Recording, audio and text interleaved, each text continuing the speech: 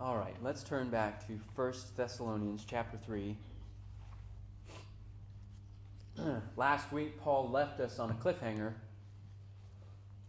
He wrote about how this affliction had come upon the Thessalonian church, just as he had told them beforehand it was going to happen. He said, listen, I told you, I preached to you, I tried to encourage you, I tried to establish you beforehand, and I warned you that affliction was coming. But even still, after Paul was separated from the church, he was very anxious, concerned, because he had heard what had happened to the believers there, and he was worried that maybe they had lost their faith. And he was desperate for news from the church that they hadn't fallen away. And so finally he says in verse 5 of chapter 3, when he could wait no longer, he took matters into his own hands. For this reason, when I could bear it no longer, I sent Timothy, we'll learn today, to learn about your faith, for fear that somehow the tempter had tempted you and our labor would be in vain. And so Paul was anxious to receive Timothy back because he was going to bring with him news what had happened to this church that he and his fellow workers in the gospel were forced to leave too soon. He felt like we orphaned you.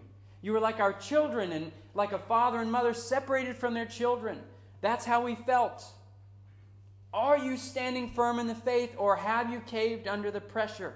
It was immaterial to Paul whether they had lost their jobs, or their homes, or their properties, or even their life or their freedoms. The thing that Paul wanted to know is, have you lost your faith? You can lose all the rest, but have you lost your faith? Brothers and sisters, Paul says, please tell me. I was anxious to hear news back that you hadn't lost your faith. As we turn this morning to the second half of chapter 3, Paul's response to the news that he receives back from the church reveals some basic presuppositions about his faith. Now, what is a presupposition? Presupposition is basically something that you assume before. It's truths that you assume beforehand. It's truths that you just simply take for granted. They're guiding principles that you don't even think about. They're just things that you hold to be true at all times, and they guide the way you act and when you respond in this world.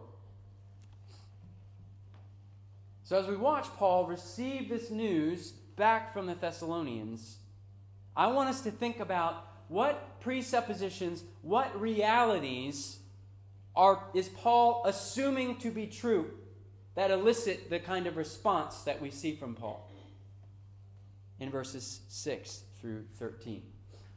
So if you found 1 Thessalonians chapter 3, let's stand together as we receive the perfect, unerring, life-giving Word of God.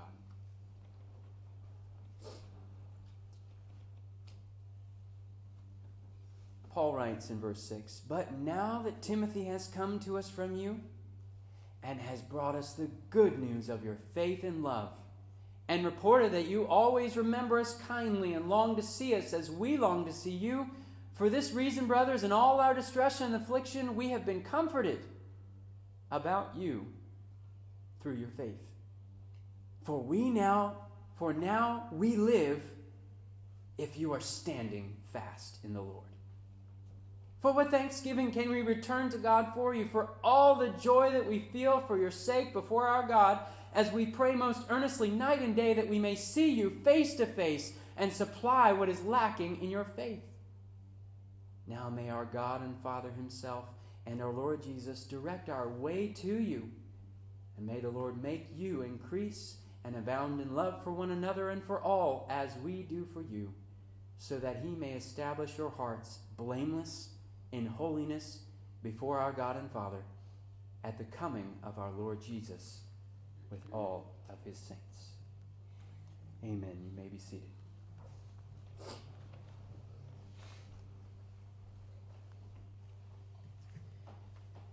When we talk about presuppositions, foundational truths, what we are talking about is a person's worldview. A worldview is the set of foundational truths and presuppositions through which a person sees everything around them. I mean, it's in the name, worldview. It's the truths that shape the way we view the world. And as we think about Paul's worldview, as it's revealed here in this letter this morning, we find evidence of three foundational presuppositions, truths that guide and steer the way he responds to everything in his life. Things he takes for granted about himself and his reality. Truths that run counterculturally against everything that the world stands for and claims to believe. These three things Paul takes for granted about himself are actually the opposite of what the world tells us is true. And depending on how much we have been influenced by the world, these truths may come to us as correctives, or they may come to us as comforts. And I find in my Christian life, I usually need a little bit of both. Here they are. These are the things that Paul takes for granted about himself. I am not alone. Number one, I am not alone. Secondly, I am not sufficient. I am not sufficient. And thirdly, I am nothing without love. I am nothing without love. So I am not alone. I am not sufficient. I am nothing without love. These are things the world denies. These are things that are intimately woven into the worldview of Paul and affect everything in his response to the Thessalonians and the news he receives about them. So let's look first at presupposition number one. I am not alone. This presupposition stands in direct contradiction to a culture whose motto is something like, be true to thine own self, and to thine own self be true. In a world that says, don't you let anyone get in the way of your personal happiness. You're the main character of your story. In fact, you're the only character in your story that matters. No child, no lover, no husband, no family, no pregnancy, no person, no people should deter you from getting what you want in this life. Paul operates on a totally different wavelength, and it's this: I am not alone. We heard this truth in Paul's words from chapter 2, verse 8. He says, so being affectionately desirous of you, we were ready to share with you not only the gospel of God, but also our very selves, because you had become very dear to us. Paul knows in the depth of his soul that he is not alone in the story that he is living. To be in Christ, Paul knows, is to be intimately connected with brothers and sisters. There are no only children in the family of God. There are no prosthetic limbs in the body of Christ. As much as, sadly, our evangelical culture here in America and our independent spirit as Americans would convince us that I can do this walk with Jesus on my own, Paul says, no, I can't. I am not alone. I depend on others in the faith, and others depend on me. And that's what we see is bearing itself out in Paul's response and his interaction with the Thessalonians. And for Paul, this truth is a great comfort to him. I'm not alone. Look at verse 6. But now that Timothy has come to us from you and has brought us the good news of your faith and love, and reported that you also remember us kindly and long to see us as long as we long to see you, for this reason, brothers, in all our distress and affliction, we have been comforted about you through your faith. Paul says, in the midst of whatever distress or affliction that I'm experiencing, the fact that I know that on the other side of this European continent, there's a group of people who believe the same Jesus, and in the midst of their afflictions are also seeking to stand fast in the Lord, that brings me such comfort to know that I am not alone. I'm not the only one enduring suffering for the sake of Christ. My brothers and sisters are being faithful as well. Paul says, verse 8, this is the key verse. For now we live if you are standing fast in the Lord. This is the anxious news that Paul was waiting to hear back from the Thessalonians. Really, this verse, this is the climax of the book. This is what he had been waiting for. His very life, he says, my life was hanging on whether I received news that you were standing in the faith or had fallen. That's what resulted in Paul even writing this letter. He hears this news and instantly he sits down and he pens this letter. And the first word out of his mouth, the body of this letter, chapter 1, verse 2, is the word, thank you, God. Thank you, God. I am not alone. I'm not alone. My brothers are standing in the faith. This kind of interdependence between believers, between churches, between ministers of the gospel, this is the beauty of the kingdom of God, that you can give your heart so much to a people that they can make or break it. Are you and I guarded in our relationships at church? Do we keep our brothers and sisters at arm's length so that they can't really ever do any real damage to us? To keep our relationships shallow in the church is essentially to say, I'm operating from a worldview where I believe I am alone.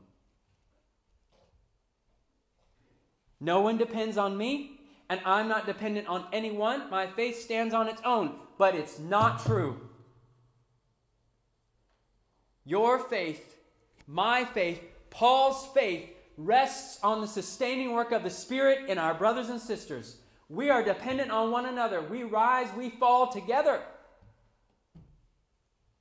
Think about it from the perspective of the Thessalonians for a minute. This was a guiding presupposition in their faith. I am not alone. Their thinking is, I want to remain steadfast and firm in the faith because I know there's a man who is working hard for the gospel on the other side of this world, and when he hears news of how I'm standing in the faith, it's going to give him great comfort. This isn't a wrong motive. This is a very godly motive for us to want to continue in the faith. When I despair, your faith carries me. When you're hurting or you're tempted to fall away, my faith strengthens you and lifts you up. That's how it's supposed to work. I'm not alone. You're not alone. Together, we will make it all the way home. Jesus hasn't merely died for you. He hasn't just died for me. Jesus has died for us. He is our Lord Jesus. The Christian life should be risky in this way. We should give our hearts so much to the people of God, and share our lives so much with other believers that if they fall away from the faith, we will be shattered.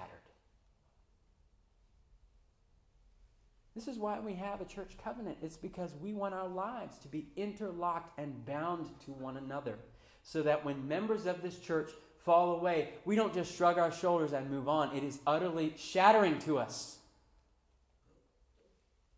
We want to be bound to one another. We want to affirm this truth. I am not alone. I'm a part of a people who are being saved by the blood of Jesus. Is this a presuppositional truth in your life? Is it a guiding thing you take for granted that your faith is deeply integrated with other believers, that you cannot walk the Christian walk on your own?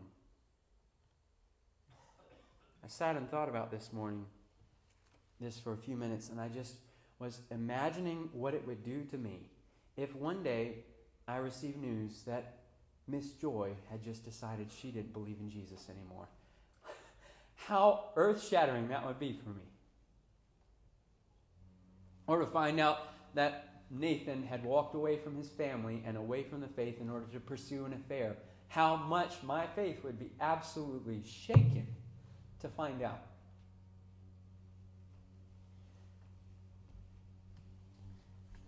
Or that Sarah, who had been so faithful here for so many years, just decided one day, you know what, my faith's just not that important anymore, and I don't need the church.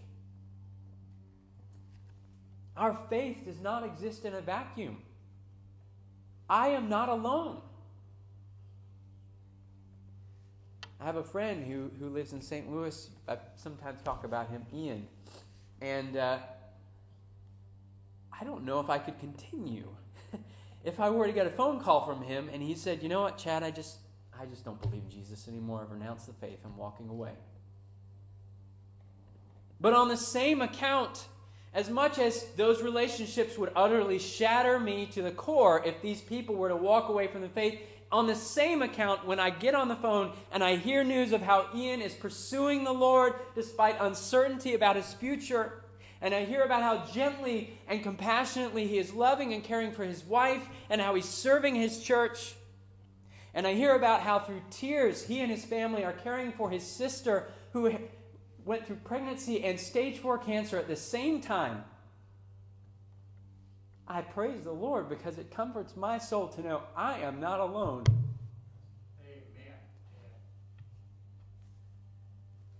For now I live because my brothers and sisters are standing in the Lord. That has to be true.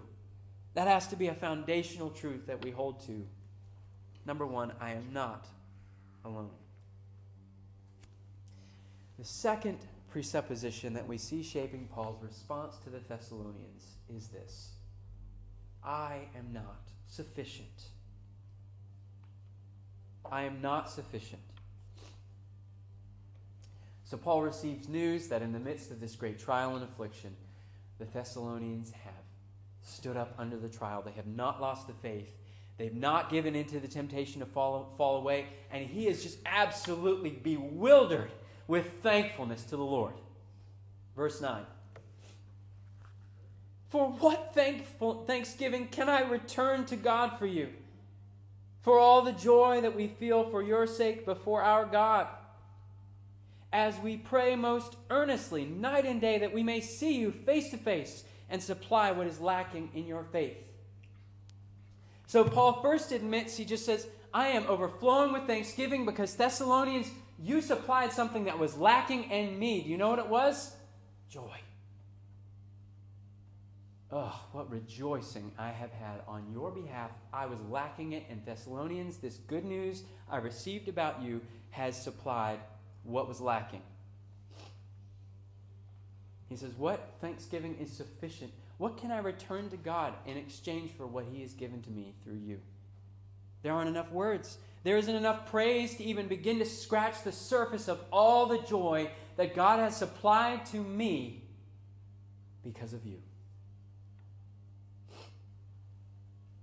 And Paul continues to pray and plead with the Lord. He says, night and day, I want to return the favor. I want to supply what is lacking in you. Paul is operating according to this assumption. I am not sufficient. There is something lacking in me. There's something lacking in you. In and of myself, I am not enough to meet all of my needs. Paul takes for granted that this is true about himself and about the Thessalonians, about any believer. There's something that I lack that another believer is meant to supply. I am not sufficient in and of myself. Again, this runs counter-culturally to the narrative that we hear and see lived out in the world around us every day. The world says, you lack nothing. In fact, you are perfect. The only thing you lack is confidence in yourself. You don't need to add anything. You certainly don't need anyone else to supply something that you're lacking. It's interesting how this false narrative that I am sufficient in and of myself is playing itself out in today's generation. I was reading an article in The Atlantic this week by Jean Twenge. And in it, Twenge is talking about research that she's been doing with what she calls the iGen, which is today's teenagers and their interaction with smartphones. She writes about a conversation she had with a 12 or 13-year-old named Athena, and Twenge writes, "She told me she'd spent most of the summer hanging out alone in her room with her phone. That's just the way her generation is," she said, quote, "I think we like our phones more than we like actual people." Athena continues, "I've been on my phone more than I've been with actual people. My bed has like an imprint of my body." She continues, "Teens, in turn, seem to be content with this home-body arrangement, not because they're so studious, but because their social life is lived on their phone. They don't need to leave home to spend time with their friends." I fear these truths are not just true of today's teens, though. This is everybody. This is the result of a worldview that believes, whether they're willing to admit it or not, I am sufficient. Smartphones give us this false sense of self-sufficiency. It results in plenty of face time and less actual face-to-face time. I don't need other people. I'm just fine all alone in my room by myself. I don't need the messiness of other people's lives. I have everything I need right here. I am sufficient. Twenge writes, "The results could not be clearer. Teens who spend more time than average on screen activities are more likely to be unhappy. And those who spend more time than average on non-screen activities are more likely to be happy." We don't need a survey to tell us that. This is the very truth the Apostle Paul is showing us here in this text. We are made to behold one another face to face. The Lord Jesus himself was not satisfied to relate with us remotely. He came down from heaven. The Apostle John tells us that the gospel we receive is a message of a word that was heard, that was seen with eyes, that was looked upon, that was touched with hands. Jesus is the kind of Savior who says, "Put your finger here, Thomas. Put out your hand and place it in my side. Do not disbelieve, but believe." We who have put our faith in Jesus Christ believe that we have this great hope, that the one who has been raised for our forgiveness of sins, this is the eternal life we are looking forward to. No longer will there be anything accursed, but the throne of God and of the Lamb will be in it. His servants will worship him. They will see his face. That's what we're looking forward to. We're going to see Jesus face to face. Paul writes to the Corinthians, "For now we see in a mirror dimly, but then, what we really long for, face to face." What we need is not to be social. You can be social on your phone. What we need is to be present. A recognition of my own insufficiency drives me to be present with the people of God. Because they have something that is meant to supply what I know is lacking in me, particularly in my faith. I need to see, I need to hear, I need to touch, I need to have experiences and be present. I need to be face to face with my brothers and sisters in Christ. I need to sit down and share a meal with a widow in my church. I need to be in the living rooms of my brothers and sisters. I need to get all sweaty with Nathan out on a trail behind Boys Farm, because these are the ones who are supplying what is lacking in me because I am not sufficient. God is supplementing my faith as we spend time with one another face to face. I am not sufficient. This is the heartbeat behind Paul's prayer in verse 11.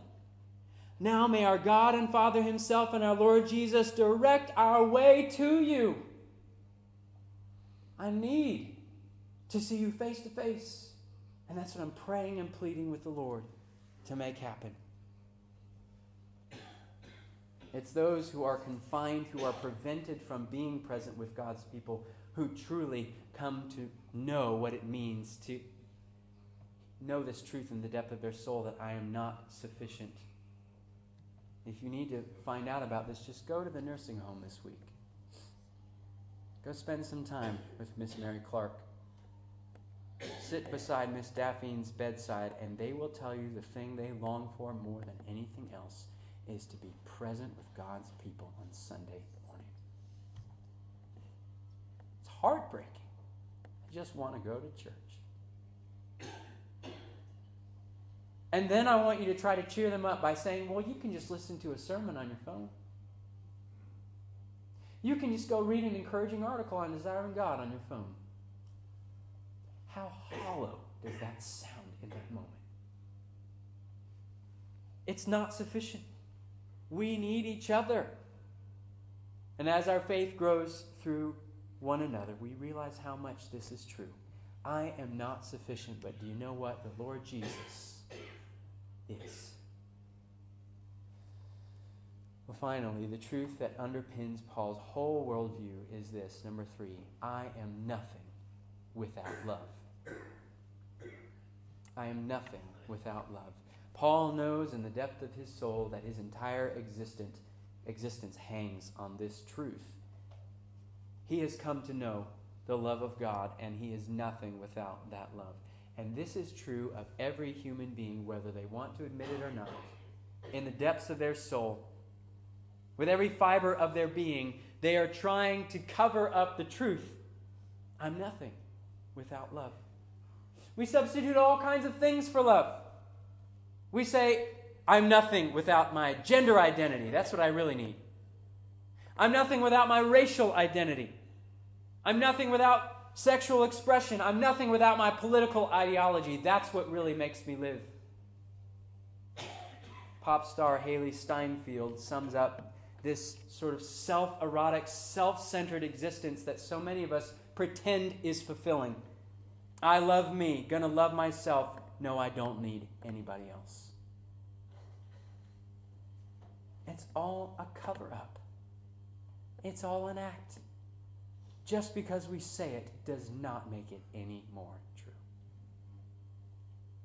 We are nothing without love. And this is why Paul prays and pleads with the Lord for this very thing in verse 12. And may the Lord make you increase and abound in love for one another and for all as we do for you. This is the man who famously wrote in 1 Corinthians 13, if I have all faith so as to remove mountains but have not love, I am nothing. Someone who really believes and sees a lack of love in his own heart or in the hearts of his brothers and sisters is someone who is going to get down on their knees and beg and plead day and night and implore with the Lord, please, God, pour more of your love into my heart. Please give my brothers and sisters more love for one another, more love for Jesus. I am nothing without your love. Look at all of the results that Paul expects to flow out of this increase and abounding, overflowing love. Verse 12 again. May the Lord make you increase and abound in love for one another and for all as we do for you, so that, with the result that, he may establish your hearts. There is no faith without love. God has poured his love into our hearts by his Holy Spirit. If we don't have love, we don't have the Spirit. If we don't have the Spirit, we do not have faith. There's no faith if we don't have love. Love is what cements us in our faith. Love is the roots that support and feed the tree. Love is the foundation of the house of faith, the life-giving love of God. I am nothing without love. There's no unity without love. Paul says he prays that their hearts may be established. He says your hearts, as in y'all's hearts, may be established together in unity. It's our love for Jesus that binds us together as the people of God. Love is the lifeblood that pumps in the veins of the body of Christ. We are not one until we are united in our love for Jesus Christ, our Savior. I am nothing without love. There's no holiness without love, so that he may establish your hearts blameless in holiness before our God and Father. Love is what sets us apart. God's love in us is what makes us holy and elevates and sets us apart from the rest of the world. This is what Jesus said. By this all people will know that you are my disciples, if you have love for one another. This is what's going to set you apart and make you holy, that you have love. Love produces holiness. Love is what causes us to live and to act and to obey God. It's our love that motivates us to righteous living because we love God and we want to do what pleases Him. It's the love of Jesus that gives us confidence that we are blameless in holiness before God our Father, because we know that before we knew the love of Jesus, we ourselves were once foolish, disobedient, led astray, slaves to various passions and pleasures, passing our days in malice and envy, hated by others, hating one another. But when the goodness and the loving kindness of God our Savior appeared, He saved us. Not because we'd done works of righteousness, but because of His great mercy. We have holiness because God is a God of love. And He has shown that love and bestowed it upon us. I wonder whether this morning you know that love. A love that has the confidence on Father's Day to call God your Heavenly Father. To know that when you come into His presence, you have nothing to fear, but only love. Do you know the truth of this statement? I am nothing without the love of my Father. Lastly, there is no hope without love. All this abounding love gives us a great hope, Paul says, at the coming of our Lord Jesus with all His saints. When you look forward to the coming of Jesus Christ, what do you feel? Is it hope? Is it fear? When Jesus comes back, He's going to destroy you. He's going to slaughter, condemn, judge you, send you to hell.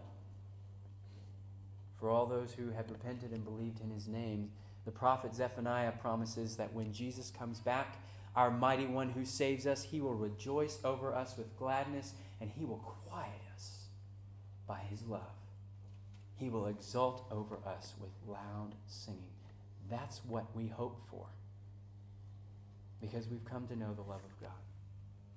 I wonder this morning whether your spirit bears witness with Paul's spirit that these things are true, that I am not alone. Is that a comfort to you? Maybe Satan is trying to convince you that you are alone in your circumstances, but that is not the case. You have brothers and sisters here who are struggling and who are endeavoring just one step in front of the other down the path that leads to eternal life together. In what specific ways are you resisting the temptations of this world to live as though you are self-sufficient? In what ways are you admitting, I know that I am lacking, and lacking in a way that God is only going to provide for me through the faith and the interaction with flesh and blood brothers and sisters in my local church? And have you come to terms with what all of us know in the very depths of our being this morning? That I am nothing without love. May Paul's correctives this morning be transformed into eternal comforts to us in Christ Jesus our Lord. Let's pray. God, I thank You for the way that You have comforted my heart through Your word. I am not alone. I am not sufficient. I am nothing without love. God, I thank You so much for my brothers and sisters here. I pray that I have been even an ounce of encouragement and comfort to them. In speaking to them Your word, we pray that You would pour Your love into our hearts, that we would lean on the sufficiency of Jesus for everything we need. We thank You that You haven't left us alone. You've given us Your Spirit, and you've given us the body of Christ to encourage one another. We pray that day by day you'd help us to be faithful, Lord Jesus, to put one foot in front of the other, that our faith would be a great encouragement to others. In Jesus' name we trust and pray.